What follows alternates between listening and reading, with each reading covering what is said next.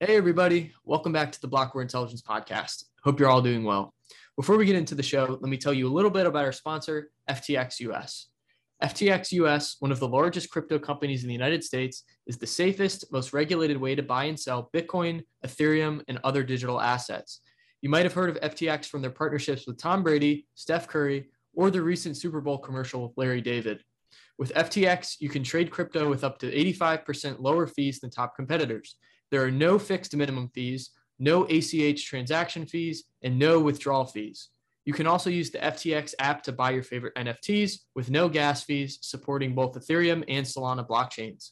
Download the FTX app today in minutes by going to ftx.blockwareintelligence.com to earn free crypto on every trade over $10. Again, that's ftx.blockwareintelligence.com to get started today.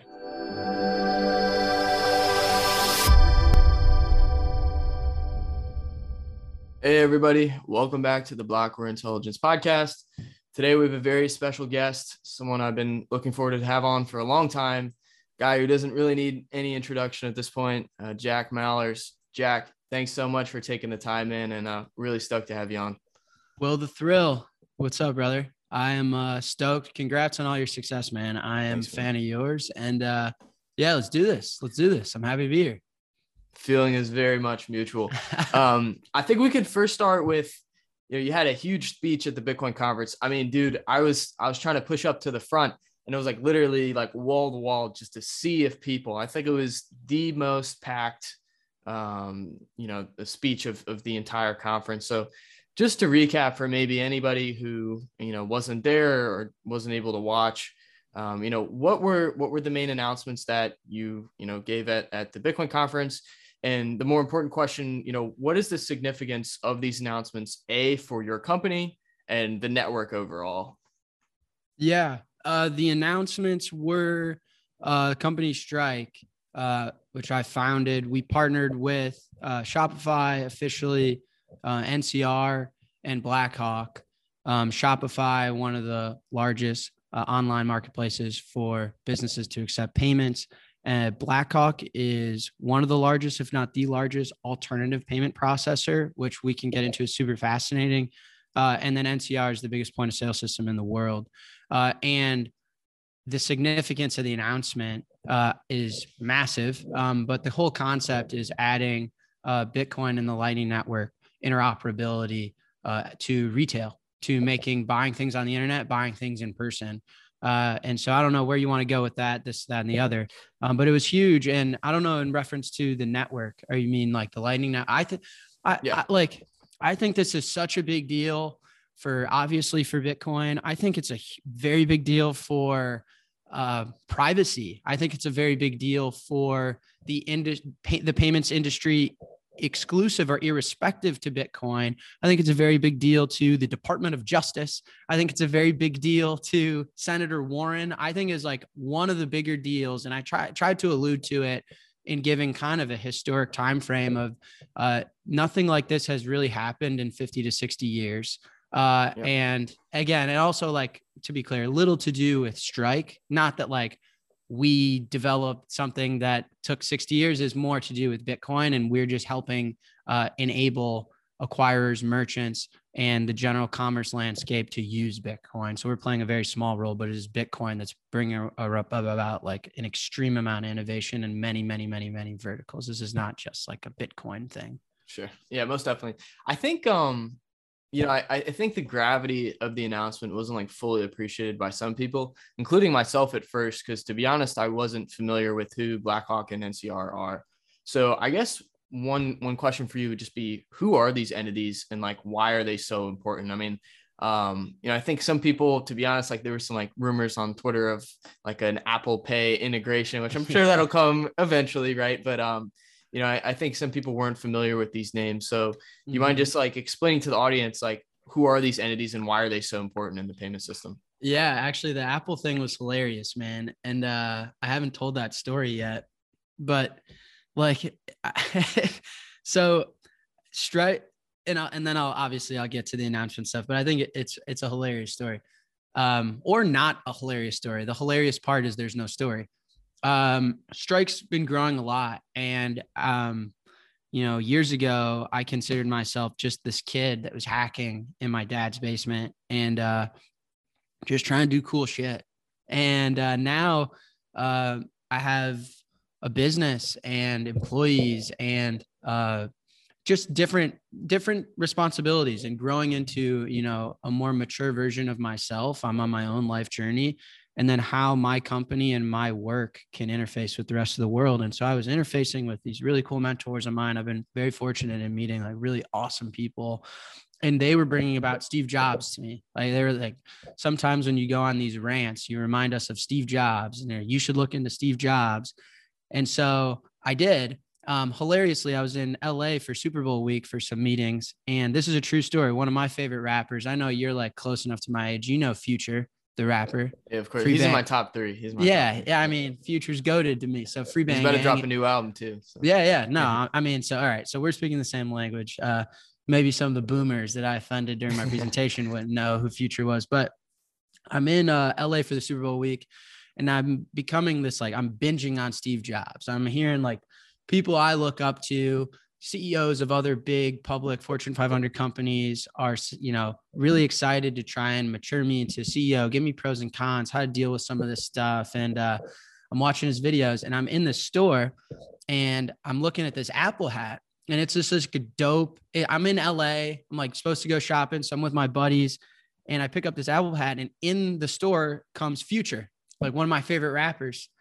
And this is a true story. And he's shooting the shit with me. And he has no idea who I am. I, of course, know who he is. And I asked him, like, are you into Bitcoin? And he's like, I am into Bitcoin. I play dice for Bitcoin. And he invited me to play dice with him. And then I ended up asking him, I was like, yo, should I get this hat? And it was this Apple hat. And he was like, yeah, dude, that's a dope hat. So I buy that hat, and I wear it like every day. It's like my favorite hat. It's a crazy story. My favorite rapper. Turns out he's into Bitcoin. I get like his mafia, whatever the fuck. Like there were like 20 of them. They're all like, they smelled like they just smoked weed. Like of course. Literally it smelled like someone put like a nug of weed like in my nostril. And so one of them got my phone number. I'm texting, we're going to play dice for Bitcoin later. And I got this hat, and I'm wearing this hat. So I go take a picture outside Chase, flipping the Chase ATM off, and I'm just wearing the hat. It had nothing to do with anything. Okay. And so that was the context of why I had the hat on. It was just a really cool hat, and I got it next to my favorite rapper. My favorite rapper told me to buy the hat, so I was wearing the hat. Okay. Then the whole fascination over Steve Jobs, the Think Different commercial really resonated with me. I love it. And the genius that Steve had and the story behind the Think Different commercial was so powerful. And so I just tweeted it because I find it inspirational. I had no idea that the internet had taken my hat, like just a random hat that I had got, and then taken it as a rumor. And so then I wake up, and a lot of my team is like, the world thinks we're partnering with Apple. And I was like, really? Why? Because I was wearing a hat? Like, you guys got to be fucking kidding. You got to be kidding. Like, I literally thought it was a joke. And then once I realized that it wasn't actually anyone of substance, it was like a bunch of like altcoin podcasts, and it was a fake Dennis Porter account where they flipped the D and the P. Penis so the Dorter. account is Penis Dorter or whatever. And so I'm like, all right, so the world thinks I'm partnering with Apple because a guy named Penis Dorter, like, no one has to be taking this seriously. And I thought I was just trolling altcoiners. So I took a picture with a jug of milk and tweeted a milk commercial, and everyone was like, that's it, confirmed, Apple. And I was like, at that point, I was like, should I tweet out like an apology for wearing a hat? And everyone was like, no, just drop it. Like, we don't know how we got into this position. Penis Dorter is out here tricking everybody, and like altcoin podcasts are pumping Apple. And that is the true behind the scenes of what happened. It's a dope hat. I have not worn it since. It's just sitting in my closet. I'm like scared to death to wear, like, nah, just unbranded hats. Like, you guys can't get a rumor out of me with this hat. And that is what happened. So anyway, to clear the scene, clear the rumor, it was not intentional. I had no idea. And I thought the milk thing would have been like a funny way to be like, nah, I'm not like alluding to an Apple partnership. You were just trolling with the milk stuff, but then people. I was trolling, dude. I was just trolling, like, because Steve Jobs in his he talked about the Got Milk commercial, and I thought it'd be hilarious if I took a picture with like 2% calcium fucking milk. Hey, before you move on, I want to ask you about Future. Did you explain to him like who you are and what Strike is, or you didn't get into any of that? No. We were just both in line at this high-end retail store in LA for Super Bowl week. And he was you like all like out the streetwear clothes, like that's like your thing, right? Yeah, I mean, I got like a certain swag I grew up wearing. I mean, some people like my hoodies, some people think I'm childish or whatever. But no, I mean, like I like what I like. And he was checking out in front of me, and he turned, and I asked, like, should I cop this hat? And we ended up getting into Bitcoin. He plays dice, him and Drake and all these guys play like dice and stuff for Bitcoin. Huh. And so anyway, that's the story. Back to probably why people are listening to this podcast in the first place. So the announcement, I think, is way bigger than a partnership with Apple for payments. You know, if Apple were to add, $1 trillion worth of Bitcoin to their balance sheet, I think that would double the market cap of the asset. And that would be a big announcement. But let me explain. When I walk into a Starbucks today, I have 4 options to pay. People don't appreciate that. People think like, oh no, look at all these apps, and there's Cash App and Venmo and Chime and Revolut and all these different ways. And it's like, no, think of it this way. The 4 options are American Express, Visa, MasterCard, Discover. That's it. And whether you're using Apple Pay or Cash App or Chime, like those are interfaces and layers on top of those 4 options. So when you use Apple Pay has not figured out a way to connect to the merchant without one of those 4 options. So my Apple Card is a MasterCard product. My Cash Card is a Visa product, right? Like Strike has an American Express card. And so the innovation and the crazy thing about the announcement is we're adding a 5th option, which hasn't happened in like 50 years. And that is an insane concept to think about. So now when you walk into like a Wendy's, I'm checking the calendar soon, it's going to be American Express, Visa, MasterCard, Discover, Bitcoin's Lightning Network. Wow. That's insane. And that is the level of disruption and innovation and progress that is like that big of a deal. Apple hasn't even been able to do that, right? Apple doesn't actually have a relationship with the merchant. All they're doing is they're saying everyone has one of these, and we can interface one of these with the card networks. And that's the innovation. They brought NFC to swiping a card. So instead of carrying a physical card, you can have the digital card in the Apple Wallet. But they're like the 4 options that my grandfather was using in his coffee shop are the same ones that I'm using today. And partnering with Apple doesn't actually make any progress towards us giving the world a better payment option as a payment network. And that's the crazy thing. And so Blackhawk and NCR, I'll get into that right now. When I founded the business of Strike, the thesis was if Bitcoin was the world's monetary network, was the world's payment network, it's going to dematerialize all the other payment networks that we have, card networks, ACH networks, global networks like Swift, global networks like Western Union will be dematerialized onto this one thing. And if you think of it like that, well, then like you're inferring value transfer. You're inferring that there's a disruptive, innovative thing that's superior, and there's going to be value transfer, which implies there's going to be value capture. So as a business founder, I had to have a thesis on where the value transfer was going and where the opportunities were to capture the value.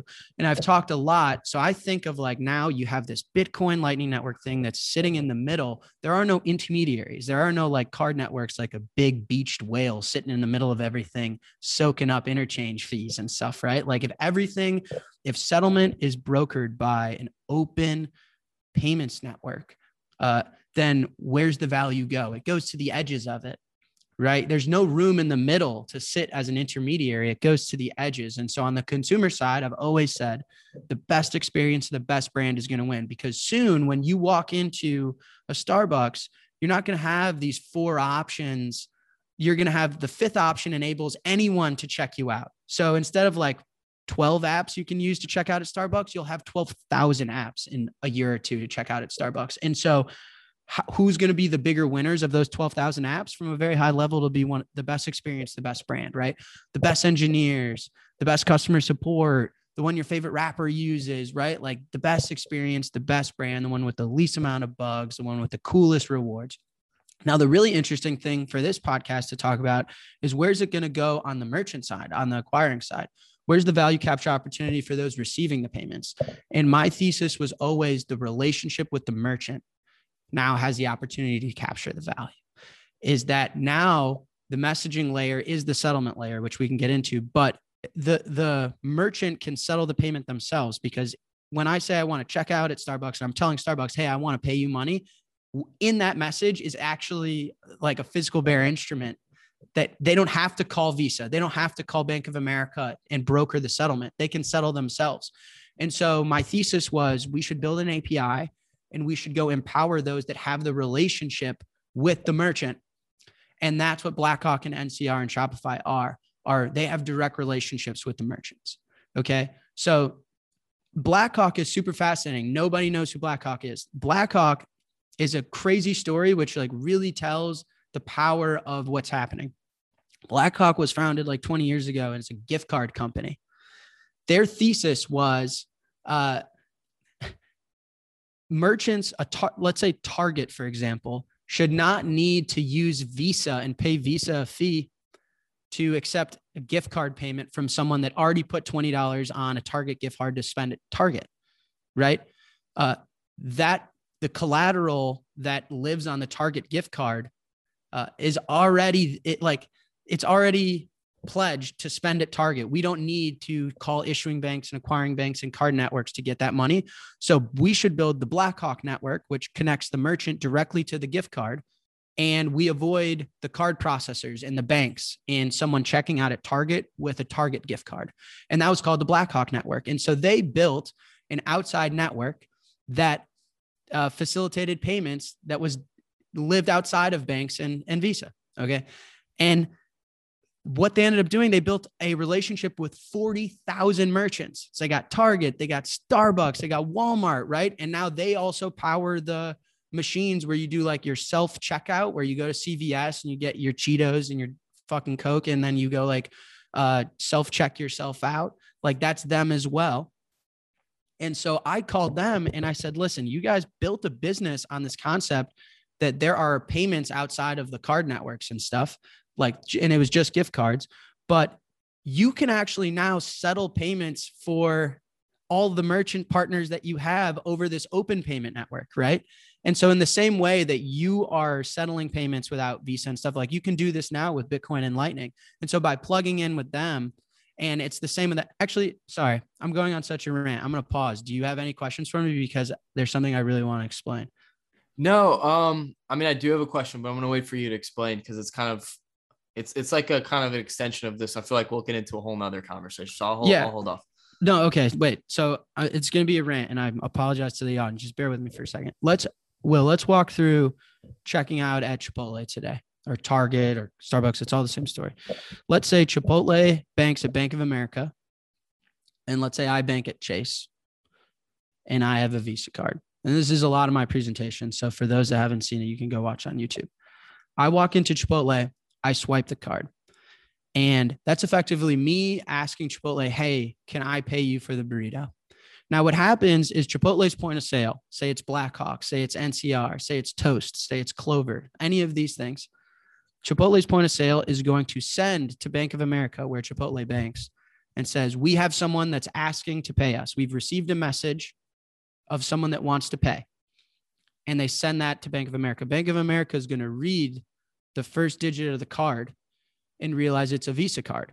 And then they're going to ask Visa, they're going to say, hey, one of our customers, as in Chipotle, is being asked to being paid. And supposedly one of your partners, Visa, issued the card to this consumer? Can you figure out which bank issued the card and ask if they're good to pay? And so then Visa realizes I bank with Chase, and Chase issued me the Visa card, and Visa asked Chase, hey, is Jack good? Is he good to pay? Right. And Chase says, yeah, Jack's good. And Chase tells Visa, Jack's good. Visa tells Bank of America, Jack's good. Bank of America tells the point of sale system, Jack's good. Then out comes the receipt and I eat my burrito. Now, let's call that the messaging layer, Will. Now, can you digitally move a dollar? Can you digitally move a piece of paper? Can you digitally move a rock? Can I digitally move an art piece, a collectible, a Vincent van Gogh painting? No. So all payments before Bitcoin were promises of future settlement, were debt promises, right? And so that payment to me is completed, to Chipotle is completed, is that the receipt came out the fucking machine, I'm eating the burrito, but no money actually moved. There was just a messaging layer of the bank, the consumer banks with the bank of the acquirer, a bank of Chipotle, and the card network in between gave it the thumbs up and said, we're going to settle this later. Okay. And then the actual settlement later takes 2 to 15 days. And that's where Chipotle ends up getting, if of my $10 burrito, they only get 97% of it. And those guys take the 3% to actually settle the physical value. Okay. And then if you extend that, and so we have the messaging layer and the settlement layer. The settlement layer is behind the scenes. It's different. That's when Chipotle gets their money 30 days later. They get a lot less of it. Those guys take 3% of it. 3% and that's insane. It's insane. Yeah. But then to think that like all payments are promises of future settlement. They are in principle, they are all debt. If you're moving dollars digitally, no matter what, there is a sense of debt. There's a sense of credit worthiness. You cannot achieve finality digitally with the dollar in real time. Okay. And so Chipotle has to, every time they accept money that isn't cash, they have to infer a sense of debt and credit to the banks and wait for their money to settle and pay whatever they're like, being lobbied to pay. Right. Okay. So you have the messaging layer and the settlement layer. Take Western Union. It's the same thing. When I want to move money to El Salvador and I tell Western Union, the dollars aren't actually moving. There's a messaging layer where I ask Western Union, can I move that money? And then the actual settlement layer is their ability to talk with corresponding banks, different MSOs, and then actually credit the money in outside, but the physical dollars aren't actually moving. So there's a messaging layer and a settlement layer. So messaging layer, settlement layer. And the insane thing about Bitcoin is it's the first digital physical instrument ever. And so now in the messaging layer, you can actually embed money and settle at the same time, right? And so now when I tell Chipotle, hey, I'd like to buy your burrito, in that message, which is traditionally a card swipe or an Apple Pay, I wave my phone at the machine and I double click the side and it face IDs me. Whatever the message is, like, I'd like to pay you. Inside of that message, I can actually embed a physical digital instrument called Bitcoin that can settle at the same time. Okay. And so then when you realize that inside the message that I'm sending to Chipotle is also now the money, because we have a money that's digital, then you realize Chipotle never actually calls Bank of America, who then calls Visa, who then calls Chase. And there is no settlement later. The settlement happened when I sent the message. And so then when you realize that, you realize, who do you want to empower to receive these types of messages where the messaging layer is the settlement layer? They're one and the same. You want to empower the point of sale systems. NCR's market cap, Will, is $5 billion. Visa's market cap is $550 billion. But when using the fifth payment option, so when using American Express, Visa, MasterCard, Discover, NCR has to call the bank calls the card calls the who issued it. When it's the fifth option, where they're using the messaging layer that is the settlement layer, NCR doesn't call anybody. NCR settles for Wendy's. And that's the like, whoa. And that's where the value is. And so then you immediately go find everyone that has the relationship with the merchant. And so for Blackhawk, when I load a Target gift card, okay, we do the traditional handshake where I say, here's my card information. I'd like to buy a Target gift card for my mom. And Target's going to be like, okay, well, we bank with Citi. So we're going to call Citi. Citi's going to realize you have a Visa card. Visa's going to realize Chase issued it to you. Cool, bing, bang, boom. I get the Target gift card. But then Blackhawk realized we already did the bank card network handshake to get the Target gift card. So we should build a network so that when you spend the Target gift card, we don't have to do the handshake again. So you're not getting double taxed on the 3%. And so Blackhawk built a relationship with these 40,000 merchants so that they could settle directly. But as long as you have the relationship with the merchant, you can not only can you settle gift cards, but now you can also settle the fifth option, the Bitcoin Lightning Network payment network. And so now if I just turn on Lightning for these guys, then Target at all these merchants, and when you self-check out, now have the fifth option. If I go to NCR, they have the fifth option. And what's in it for them? What's not in it for them? Like, it doesn't make any sense that NCR is worth $5 billion and card networks and banks are worth $500 billion because they're not involved in the money flow anymore.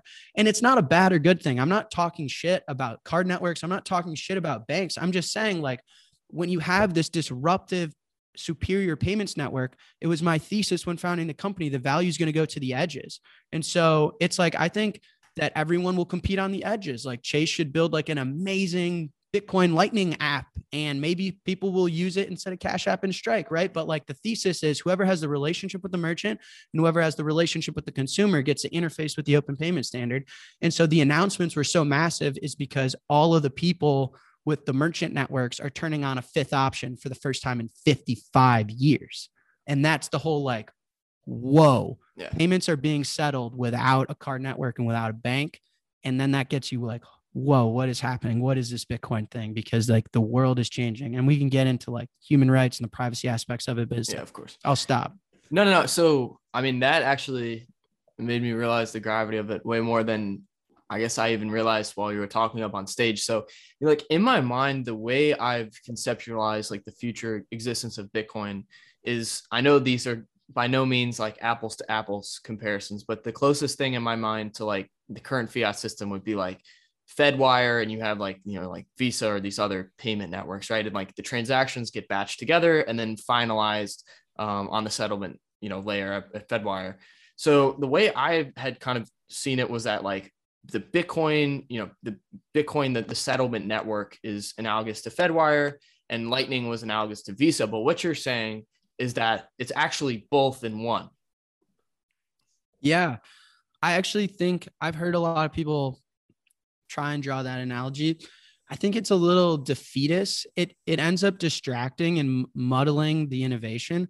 The way I think about Bitcoin's base layer is, as I was referencing, it is definitely important that we have a physical instrument that is digital, right? The whole reason we could do this, NCR could check out Wendy's by themselves without having to call banks and card networks, is because there's no concept of debt or credit in the payment, because you have money that can actually move digitally. An internet request is the settlement. There is no complex like negotiations of settlement in 2 to 15 days and what's your credit score. All Wendy's cares about is, hey, you're asking to pay me for a cheeseburger. Is there the money in the message? Is there Bitcoin in the message? Is this a cryptographic payment? Because if not, I don't care your credit score. I don't care where you live. I don't care your gender. Like, either the money's in it or I can't give you the burger. And it's that simple. But the only way, Will, that we could have that is if the money is digital. And if the money is digital, it has to live outside of a central authority. It cannot live with a government. If it's this global thing that kind of lives in the clouds, is what I tried to describe in my presentation. It's almost like within the heavens, this thing.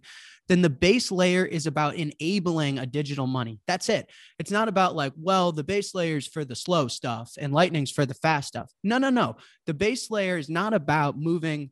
It's the Michael Saylor line. The base layer is not about moving $1 million from here to Japan or moving $10 from me to Chipotle. The base layer is about being able to move $1 million from here to the year 2140. The base layer is about building an asset that has sufficient distribution fair distribution, known monetary policy, fixed supply, sufficiently decentralized within a distributed network, extremely good security, and is resilient, censorship resilience, and resilient enough to where anyone can join the network. Anyone can, like, so for people that are like, oh, this altcoin is going to make a better version of the Lightning Network. No, they're not, because there is no other sound, secure, deathly trustworthy digital bear instrument that I can embed in the message to Chipotle. So the base layer is not about it. It's the bedrock of it. And it's the only way that we could disrupt payments is if the digital bear instrument exists, and it's going to exist forever. And we know that it's going to exist forever. So it's like, oh no, that Bitcoin's too slow. No, you're thinking about it wrong. Bitcoin is going to exist forever. And there's going to be demand for it forever, because it's scarce, because the monetary policy is known, because it's global, because no one can control it. And that allows us to then build a payments network on top of it. So to think that the base layer is like the slower version and this one's no. The base layer allows the physical digital instrument to be alive forever. And so like Ethereum, all these other altcoins like Dogecoin, like their base layers are not that. It's not like an infinite bedrock, like what Saylor says, like the cyberspace granite that you can build cities on top of. And that's the way to think about the base layers, not moving money from here to Japan or here to Chipotle, but moving $1 million from now to 100 years from now. Sure. And then the Lightning Network just makes the ability to move the physical digital instrument fast and at no cost. And then once you have that, then I can send a message to Wendy's and embed the digital money into it. And it's open for anyone to build on top of. And so like the thesis behind Strike, like why are we auto settling into dollars, is because if I wanted to enable these people to do that, like these people, Whole Foods, Wendy's, Starbucks, is it has to be compliant. It has to be regulated. The accounting practices, like you don't want to have to tell all your shareholders we're having like a difference in our balance sheet, in our accounting, have to wait for regulatory bodies to figure out how to deal with settling Boltz 11 invoices with public companies. No, just give them the Visa experience, just cheaper, better, faster. Give them the dollars instantly. There's no concept of interchange. Anywhere between Cash App users to Tor users can pay you. And then if you want to use the dollars and buy Bitcoin and add it to your corporate balance sheet, and like a lot of these people are Bitcoiners and they'll get around to it, but that's it. But that's like the whole, I don't know, like it's not Fedwire and Visa. It's like enabling a digital bearer instrument to exist so that payments are not debt promises, so that payments are not promises of future settlement, so that when I tell Chipotle I want to pay, I can embed the digital money inside of that message to them. And then whoever's on the receiving end of that, like NCR, can take the digital money, convert it to dollars, and hand it to Chipotle. And they never have to call the banks and the card networks and have this sophisticated like future settlement and debt. And that's when you get like someone in Nigeria can't use certain aspects of my financial system because Chase hasn't deemed them creditworthy enough. And maybe it's not about their actual creditworthiness. Maybe Chase just doesn't have the bandwidth to figure out everyone's creditworthiness in Nigeria. But now that like Chipotle doesn't give a fuck. Like when you want to pay me, if the Bitcoin's in there, I'll give you the burrito. If it's not, I don't fucking care. Like it's not about this complex society of debt. Does that make sense? Yeah, absolutely. Absolutely. And I think like at the end, you also kind of made this indirect point of very similar to like the adoption of the asset class, the payment network, like the game theory of adoption is such that the people who need it most adopt it first. And I think that that's one of the most like beautiful things about Bitcoin adoption. Jack, I want to ask you this. So like, do you know the notional value that the Lightning Network settles every day? I know it's like very difficult, but like, you know, from like approximation, because like I look at, for example, like Lightning Network capacity or channels. Obviously, this is just the public, not private. But you know, like the question I'm asking off of this is, A, do you know what that notional value is? But what do you think is holding back more liquidity from coming into Lightning Network? Because obviously, that's one of the biggest things that's holding back very large transactions from being able to come to the Lightning Network. So, like, what do you think some of the catalysts are, or things that need to occur for that liquidity to grow? Or do you think that's just like naturally occurs as adoption grows? I think it's like just much more logical than people think. But the first point that you kind of alluded to is very important. Trying to like look at public data on Lightning is just very defeatist. Like the network only exists as your point of view, your being a node.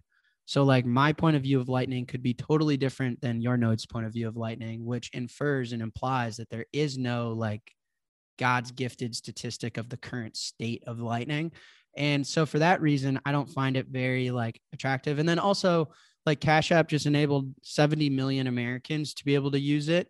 I don't know how many nodes they have, but I know it's not 70 million.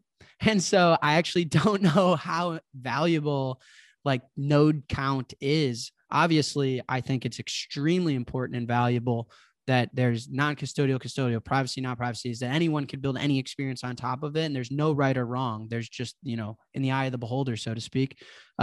So a lot of like the network metrics, I don't really care for. I think what's going to drive adoption, people wanting to use it. Like, you know, it's going to be nuts, bro.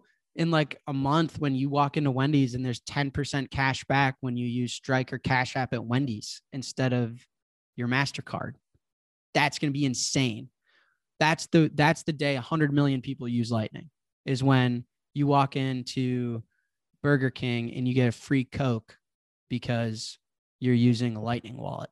Yeah, I think one of the other cool things too is also like historically using Bitcoin has been kind of this novel thing, whereas now, you know, when we get to like this threshold of like, kind of crossing the chasm, if you will, of adoption, like where it needs to be at is to the point where, you know, normies don't even know that they're using Bitcoin.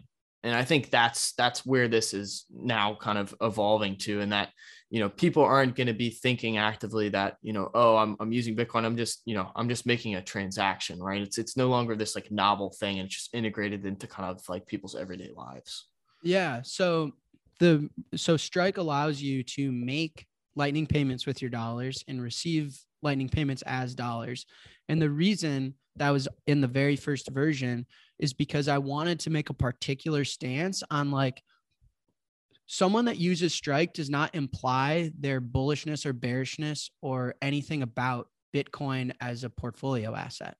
And think about that for a second, because traditionally it is like, if you're spending Bitcoin, you're bearish. If you're not, you're bullish against whatever you're exchanging it with, or you're diehard libertarian, right? Or you're like this diehard privacy advocate, whatever it is.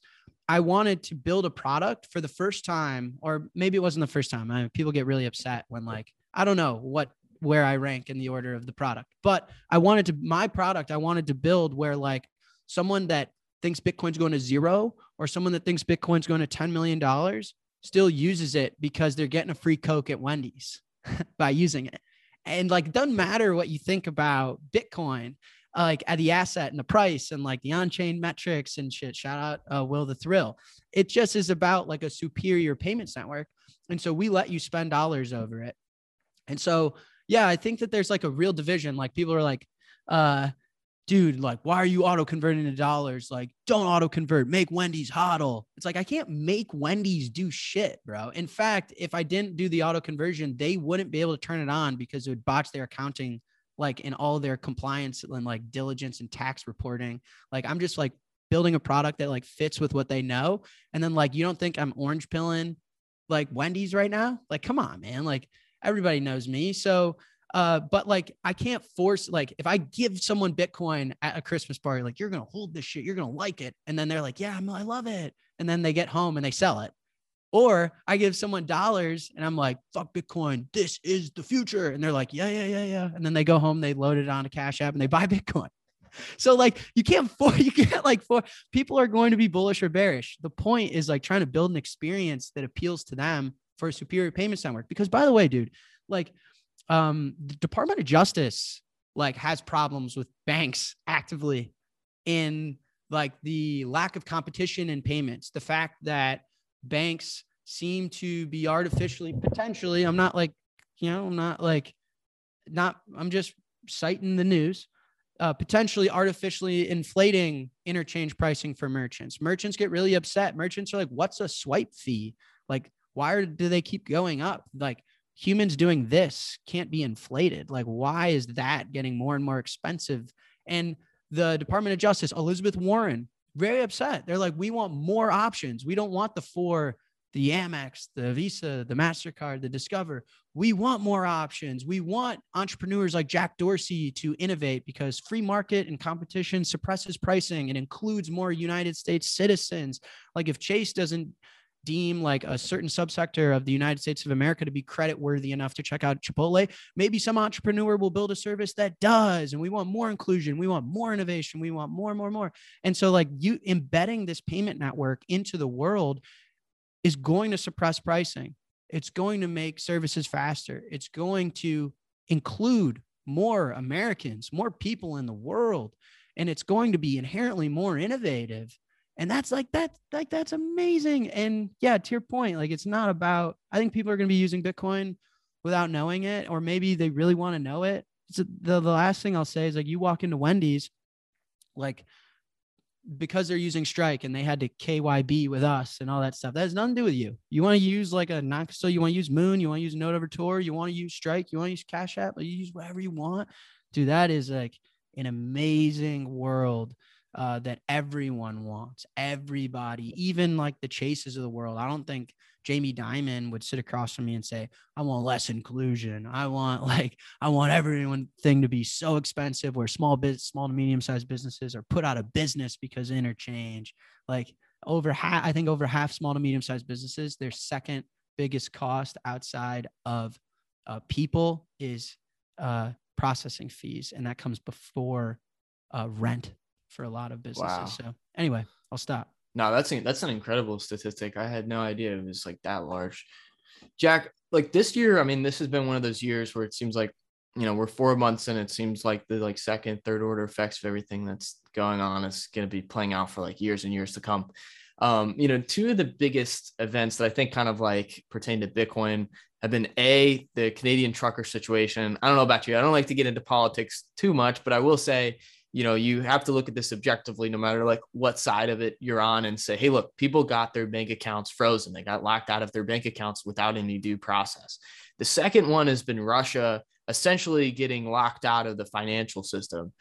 With that being said, you know, do you see these catalysts as, I'm assuming the answer is yes, but do you see these catalysts as, you know, a bullish thing for Lightning Network adoption?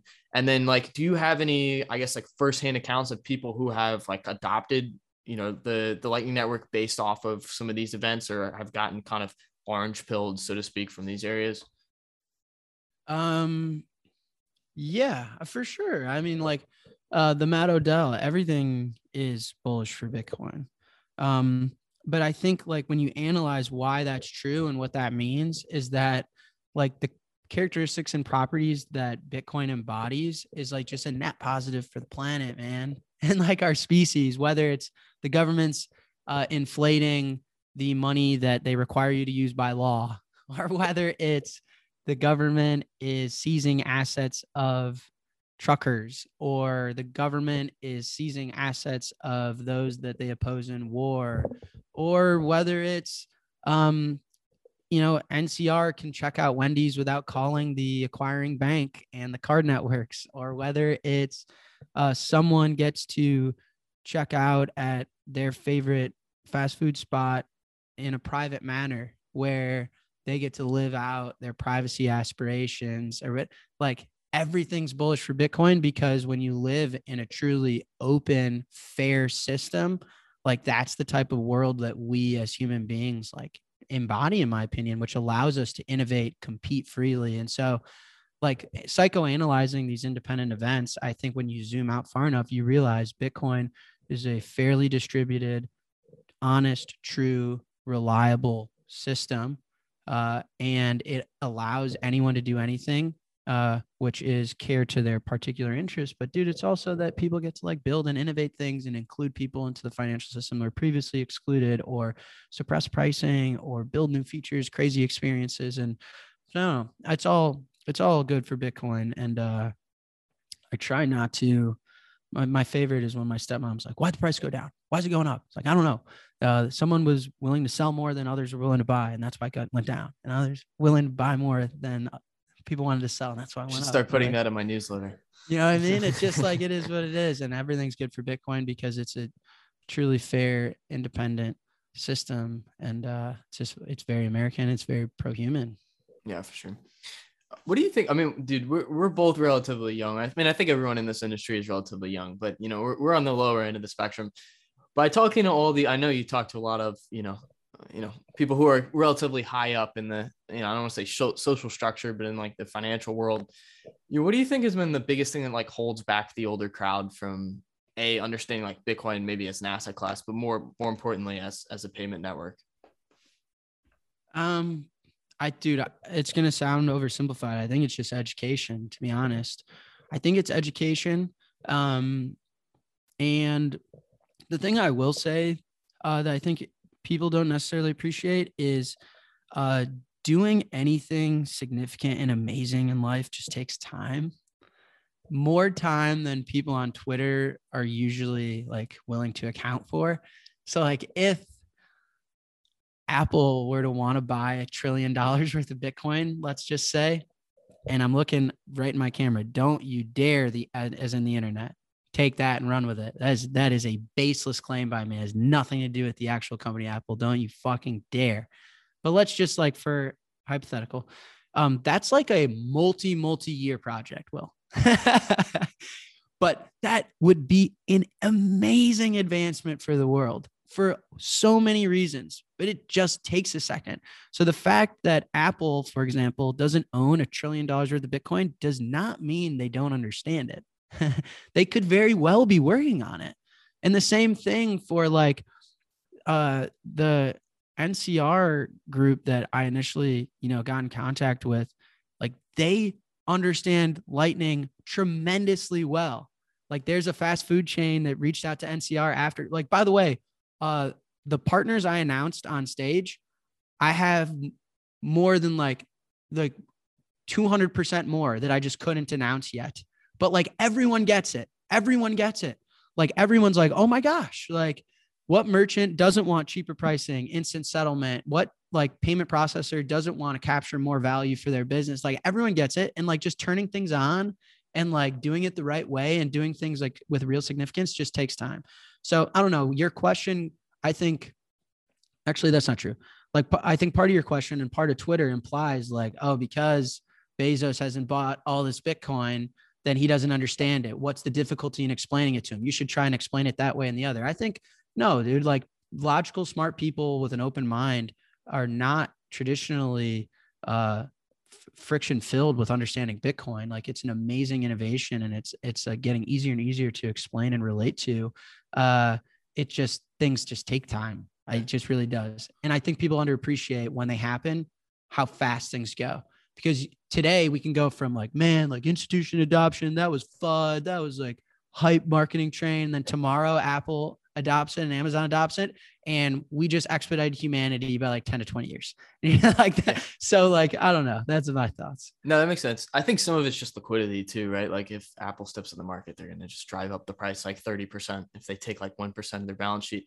It's funny you said that last part because like internally, not to do too much shilling, but like here at Blockware, we're working on like a research report.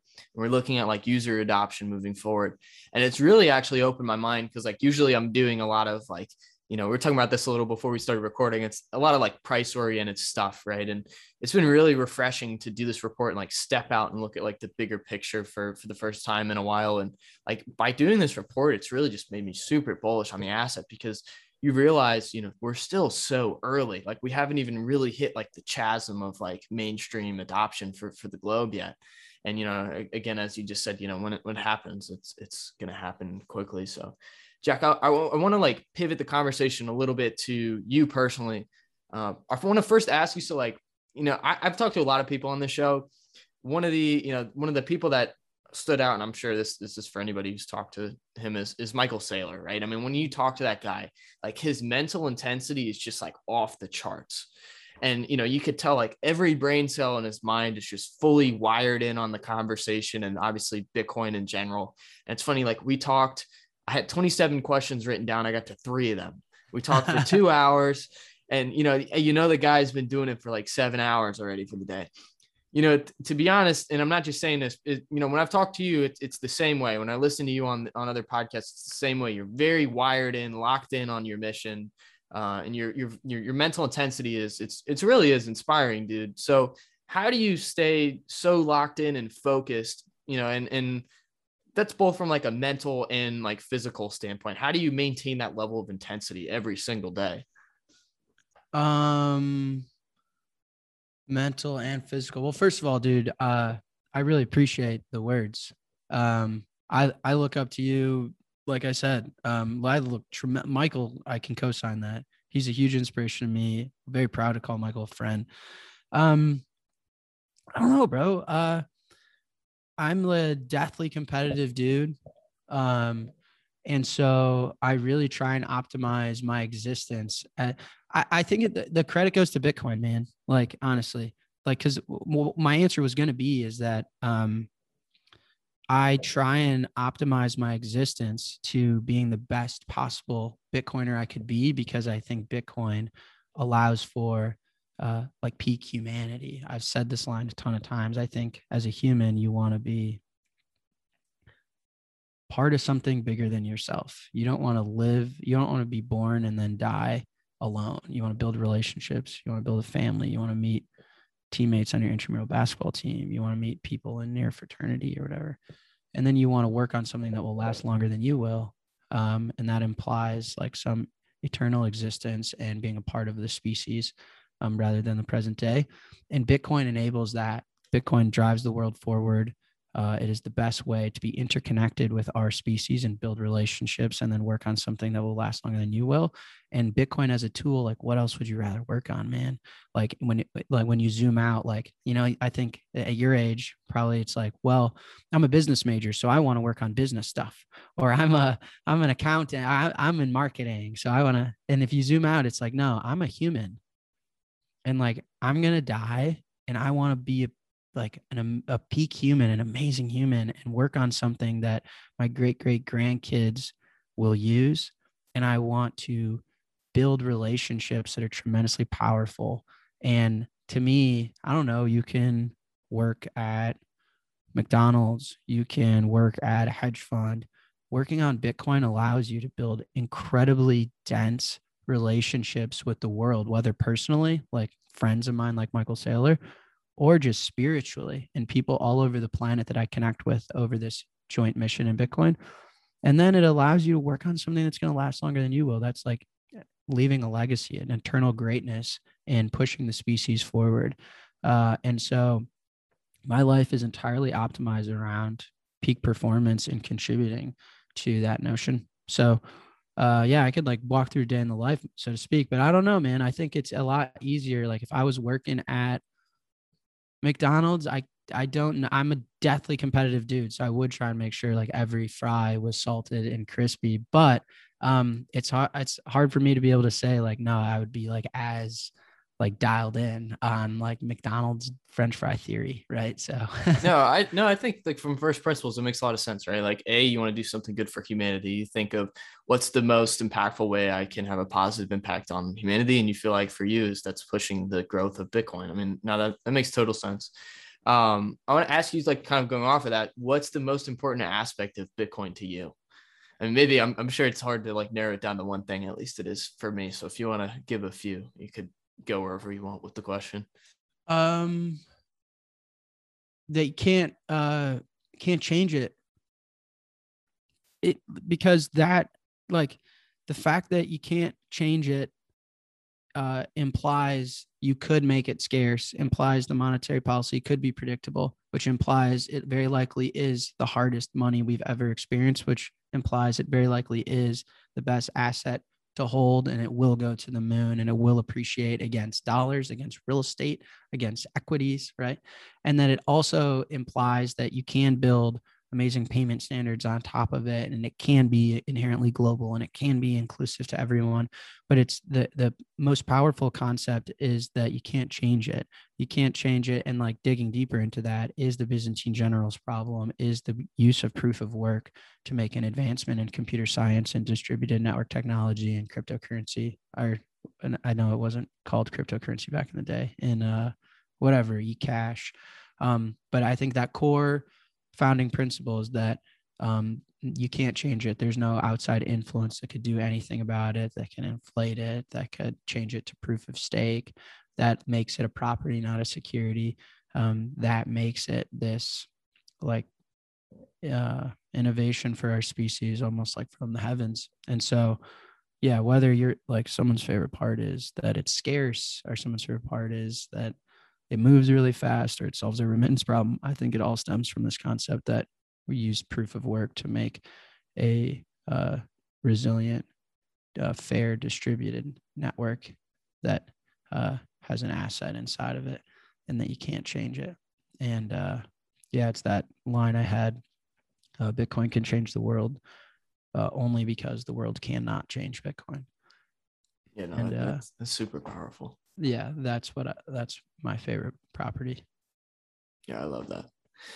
Jack, before we wrap up, we got on a little serious note. I want to end it a little fun. So two fun questions. The first one is, can we get a little follow up maybe of the story you told on Peter's show? You kind of left us with a little bit of a cliffhanger. Is there any follow up you want to give up at this time, or you want to wait on that? No, I'm learning a lot just like as a dude, man. I just turned 28 and no, I'm maturing. I'm trying to mature a little bit. I won't tell any top secret stories, but no, like I said, our partners, even since I got off stage, when did I get off stage? Like less than 3 weeks ago, have more than doubled. And there's a lot happening. Everyone should be really excited. I think this asset is way more mature than people give it credit for. And I think things just take time and people don't necessarily price that in. So people should be excited, but I don't have any flirtatious stories for the crowd today. All right. I assume you're talking about Bezos. So yeah, none of no, I'm going to let Bezos be today. All right. Figured I'd shoot my shot on that. Last one. Who are your 3 favorite rappers? Or if you want to say just general artists. Oh, Drake is the GOAT for me. Future's up there. I don't know. Who are yours? Drake for me is like the unquestionable GOAT. My 3 are Kendrick Lamar, J. Cole, because he's from North Carolina, and Future. Those are my 3 favorite. Yeah. Drake, Kendrick, Cole. Future, all good. Like I also I grew up in Chicago. There's like this drill scene. So like the Chief Keef, I was other world. So like when I was in high school, I was listening to that. So like it kind of led me into like I listened to a lot of Lil Baby, like a ton. Right. You like Lil Durk too? I mean, because he's from Chicago. Yeah. Or like Polo G, you like him? Yep. From of course. Chicago. So a lot of that. But even when I'm working, sometimes like I listen to classical music as well, or like even like To Build a Home. I love that song. So I don't know, but yeah, Drake for me is like the unquestionable greatest to ever do it in my generation, at least I think so. No, I agree.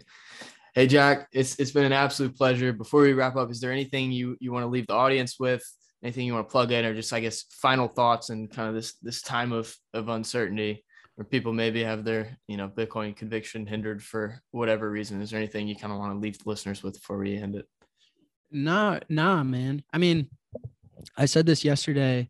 I was tweeting out a TV segment. There's just so much noise, and I think the signal is in when now like no one knows where to hold and store their money because of inflation. You can't hold it in dollars, and that begs the question, like, where can you hold it? And a lot of people on Bitcoin Twitter are like really sophisticated and accustomed to answering that question, but a lot of the world isn't. Like they're traditionally known that there's like yield on their savings account. And they just, if they want to save, they put in their savings account. If they want to spend, they put in their checking account. And now that concept is not true. And so to the world, if I was talking to the world, where do you hold your money? You want to hold it in the harder asset, the hardest asset you can possibly obtain. Hard is in reference to how hard is it to produce more of it. So how hard is it to produce more dollars? Not very hard. How hard is it to produce luxury real estate? A little harder, but not impossible. How hard is it to produce Apple stock? Like probably harder than dollars, but like not impossible. How hard is it to produce more Bitcoin? It's the only asset in the history of the universe where it is impossible. And so you want to hold the hardest thing, and it's actually the most accessible hard asset that you could possibly hold. It's not necessarily easy for anyone to obtain luxury real estate in its hardness. It is very easy for someone to buy a few sats. And so I would say you want to save and store your money in the harder assets, and Bitcoin is the hardest factually of all time. And then you want to spend over the best payments network, the one that's cheaper, faster, more inclusive, open, global, doesn't require the concept of debt and credit, and a messaging layer with a separate settlement layer that only legacy financial institutions can be involved in. And so the mission is to hold and save in the hardest asset and continue to try and embed the best network into the world to live like a more cheaper, faster, prosperous, inclusive, innovative life. So that's it, man. And I guess also, I just appreciate the community, dude. Like, just a kid in his room hacking on stuff. And it is not lost on me the support I get from the world. And I just deeply appreciate it. Like, help me like be the man I am today. And I'm very confident will play a huge role in the man I'll be tomorrow. You know what I mean? So whenever I have a chance to talk to the community, I just like want people to know I love being a part of Bitcoin. I'm humbled just to be like around and working on this thing with you guys. So absolutely. Jack, thanks so much for the time, man. We'll have to get you on maybe in, towards the back half of the year or something. You got it, dude. Anytime you want, man. All right. Take it easy, brother. Cheers.